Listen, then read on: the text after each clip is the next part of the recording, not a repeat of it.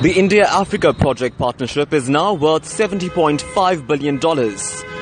This economic partnership, facilitated by India, nurtures development in African countries through foreign direct investments and training centers called Centers of Excellence. Dr. Naushad Forbes is the president of the CII. We in CII are committed to partnering with Africa on a long-term sustainable basis for the benefit of both the economies of India and Africa. CII promotes India-Africa relations through its institutional linkages with 78 counterpart organizations in 37 African countries. As per the World Bank, the Indian economy is projected to grow by 70.6% and 7.8% of GDP over the next 2 financial years.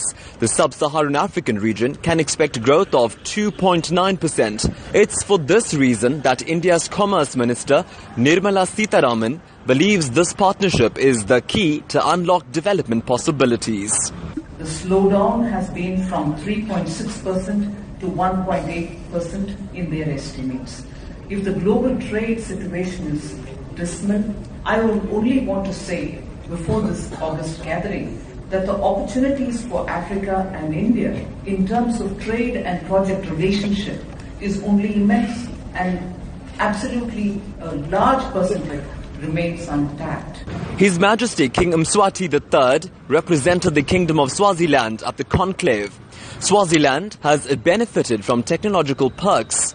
A main project of this partnership, King Mswati expects the alliance to also address Africa's infrastructure and energy challenges.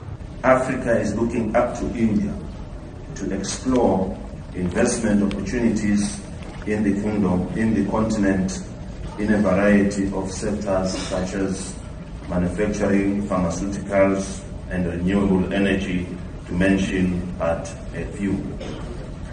We also look to India to help finance infrastructure development projects that can contribute to sustainable development that improves the socio-economic landscape of our people. Indian President Pranab Mukherjee reflected on the historic link that India shares with Africa. When we were fighting against our colonial masters, we shared our sufferings, and in that process, we deeply express our gratitude to Africa, because our father of nation, Mahatma Gandhi, was baptized on the soil of Africa to fight against injustice, exploitation.